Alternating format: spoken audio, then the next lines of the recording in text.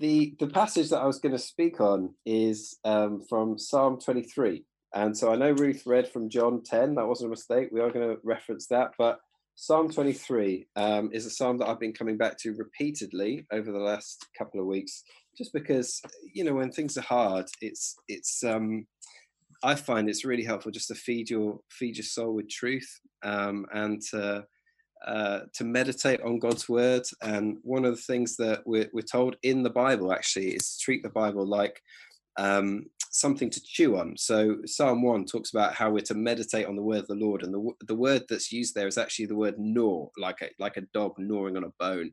And I've never gnawed on a bone, but it did remind me of when I used to eat Hubba Bubba when I was a little kid, and I would try and make a whole pack of Hubba Bubba stretch for a week. And so I put it in my mouth, start of the day, I would chew on it. When I got to school, I would take it out of my mouth, stick it behind my ear because I wanted to make it last as long as possible. Get to break time, I would pick it out from behind my ear, pluck out a few hairs, and then stick it back in and carry on chewing. And then you get all the juice out of it that way. And in the same way with scripture, like, you don't just have to read it once, you can read on it, because the purpose again and again, and the purpose of that is to feed our souls with it. It's to not just, as Mike was saying, about memorizing. It's not just about getting it in our heads, it's about getting it in our hearts. And I don't know about you, but I've had my moments in the last 2 weeks of feeling really quite afraid and really quite scared. And it seems to me that Satan often uses those moments to come to us and to whisper lies to us. And one of the things that he often says to me is, hey, because suffering has walked into your life, it must mean that God has walked out of your life. It must mean that he's left you. And so as part of that, and just thinking, hang on a second, is that true? I've gone back to scripture, and I've just seen there's so many people in the Bible who endured just, not least Jesus, but who endured terrible suffering. And yet they had a deep confidence and a deep trust in God. And one of those people is David, who wrote Psalm 23. And elsewhere in his Psalms, you see that he prayed his fears and he expressed his anxiety to God. And I love that we're able to do that. But Psalm 23 is a psalm of confidence in who God is. And I just want to, you can gnaw on this psalm for the rest of the week, but I just want to, just for us together for a few minutes, gnaw on the first 5 words of the psalm. The Lord is my shepherd. The Lord is my shepherd. And how you feed your soul with that is you just take one word at a time. So the first one, he is the Lord. And if I was to talk about a queen, that could be anyone. But if I said to us, hey, the queen, then we'd probably all know we're talking about, Elizabeth II. You might think of her like her incredible track record, her amazing history. This is the queen we're talking about. I've watched all 3 seasons of The Crown. I'm not even halfway through her life yet. And so we're not talking about Lord in general, we're talking about the Lord. And in the Bible, we have his track record, we have his history, and it's one of just faithfulness to his people over and over and over again. It's his nature. He just can't abandon them. No matter how unfaithful the people of Israel were, no matter how many mistakes they made along the way, how many times they turned away from him, we've got centuries of God's nature and his character being to remain faithful.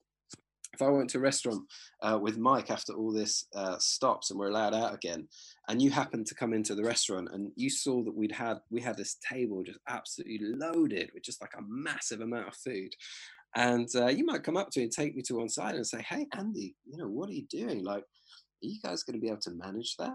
You're going to be able to eat all of that food? How would I respond to you in that moment? I would say, hey, I'm here with Mike.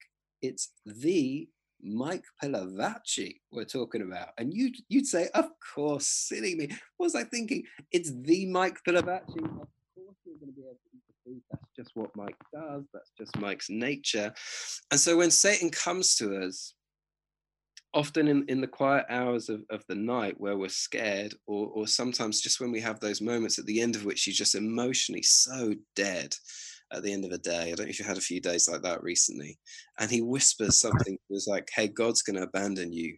Our response to that can be, no, this is the Lord that I'm talking about. His track record is faithfulness. So it's the. And then the second word, Lord, the Lord. The first thing that came to my head when I thought about that is his power. I thought, you know what? Wow, he's supreme.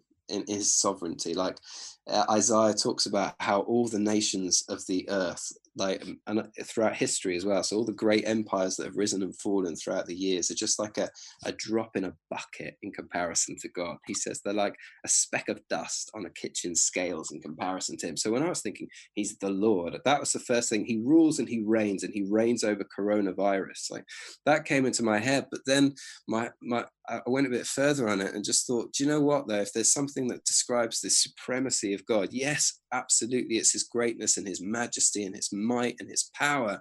But also, surely is it not his kindness? Isn't he just unsurpassed in his mercy, matchless in his compassion and his grace? And what comes to me when I think about that is the picture of Jesus, who is God made flesh. It's like, you want to see the face of the Lord, look at the face of Jesus Christ. And one of the things that I love about Jesus is throughout his life, he wanders through the kind of the lanes of Galilee in the pages of the Gospels, and you see these people run to him, and they're the people that no one else wanted to touch. It's like in that society, children were not considered, to be particularly important, and they flock to him, and he welcomes them. The lepers, the people that literally no one went near, they had to stay socially distanced for the whole of their lives. He comes up to them and he touches them, he takes them by the hand. The prostitutes that people despised, the tax collectors who'd sided with the Romans, basically anybody who that culture had shunted, they were drawn to Jesus Christ like moths to a flame. And surely it has to have been his kindness that drew them. So when we talk about the Lord is my shepherd, I think he's the Lord. He's supreme in his love. The Lord is my shepherd. That word is, at the moment, for me personally, is my favorite word of all five. Because it's not that he was my shepherd and then he changed his mind when coronavirus became a thing. It's not that he's going to be my shepherd when this is all over. It's that he is, present tense, right now, my shepherd. And I wasn't at church the final time that we gathered together in person. I was watching it like a lot of other people were on live stream, and that was because my little boy Caleb had some problems with his breathing, and so we'd had to take him in on Friday morning early hours to hospital. He'd improved a bit by Sunday, a lot by Sunday actually, but Friday night I've been in hospital with him from 4 a.m. and I was as low as I've been for a long time. Just seeing your kids suffering is horrific, and we were in this isolation unit because obviously everybody is at the moment who's got a respiratory problem, and it wasn't the coronavirus, but he just had a nasty infection. And I remember one of the members of our church, one of our family, is a pediatrician at the hospital, and he came in to just check on how we're doing, and I said I'm not doing great, to be honest, and I said, would you mind praying for us? And so right there in this little isolation unit, him with all his mask and his goggles on and his everything else, he just prayed for us. And I remember, obviously the situation was still tough, but just something of the heavy despair that had settled over my heart throughout the day lifted. And I don't know why it struck me, but there was just this one line in his prayer. He just said, Jesus, we thank you that you are our leader. You are our leader. And I don't know why that got me, but it got me. I think probably because I was just feeling just this burden of responsibility. I've got to have it together, for Caleb. I've got to be strong. I've got to have it together for the church. I don't know what I'm doing, but maybe I should pretend like I know what I'm doing.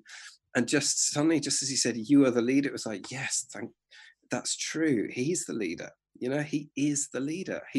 We pray for our government. We do what we're told by the officials and all that stuff. But let's never forget, as Jesus's people, that we follow Jesus Christ, and he is our leader. And one of the things that I love about him as a leader is the fact that he is faithful. And this image of a shepherd, Jesus actually picks up on it in John chapter 10 that Ruth read twice to us, both ways up.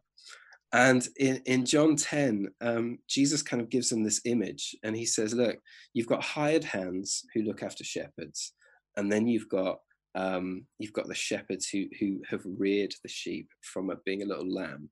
And he said, when it's a hired hand and the wolves come, that they just leg it because they're like, oh, this isn't worth 20 quid, like putting my life on the line. But when you're the shepherd who has brought that that lamb into the world, as it were, and you've nurtured it day and night, day after day, week after week, and a wolf comes to get it.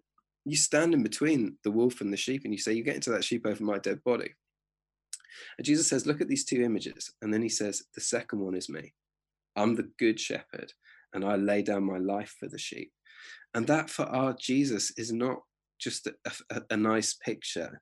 That's what he went on to do. And so my shepherd, the one who is my leader, I know he's never going to abandon me because he'll go to the point of death for me. The reason I know that is not just because he said it, it's because he did it. 2,000 years ago, my shepherd died on a hill outside of Jerusalem for my sake. So don't, Satan, come tell me now that he's abandoned me. That's not my Jesus. That's not my God. So the Lord is my shepherd. The Lord is my shepherd. The word "my," you can just gnaw on that one for a little bit. There's so much juice in it.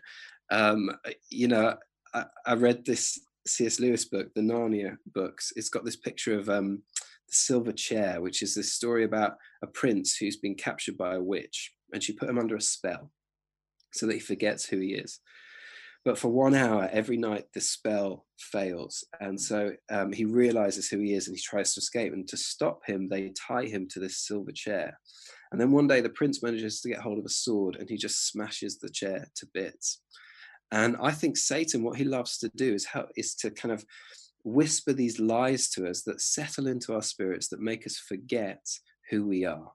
And the way that he tries to do that is he tries to help us forget who we belong to. Because we discover who we are when we find out whose we are. We're his. And what we can do is we can take the sword of the Spirit, which is the word of God, and we can smash those lies to bits. And this is one way to do it. He's my shepherd. He chose me. Before the world was made, before I could do anything to earn it, he chose me. Jesus tells a story of a shepherd who goes looking for a lost sheep. You know what? That applies to a lot of people, but one of the people that applies to is me. And it applies to you. He came and found me. He's my shepherd. Not just all the other people's shepherds that have got it together. My shepherd. The Lord is my shepherd. That makes us sheep, right? And that's a bit of a divine insult because sheep are not particularly independent animals. If you set a sheep free in Watford to go off and be a wild sheep, I don't think it would last a day. It would get hit by a car, it would fall down a drain, it would get stuck in a fence, it would get fined for not appropriately socially distancing itself in a supermarket. Like, it would be in trouble. A wild hamster would have more chance of surviving in Watford than a wild sheep. And so here's the point. A sheep's hope is not in it being a good sheep. A sheep's hope is in it having a good shepherd. And that's true for us as well. And so when we look at how can we have confidence in these days, we don't need to look within. What we want to do is we want to look up and we want to look at him. And our hope rests on the fact that the Lord is my shepherd. That's the first 5 words. I want to take the psalm for the rest of this week and gnaw on the rest of it.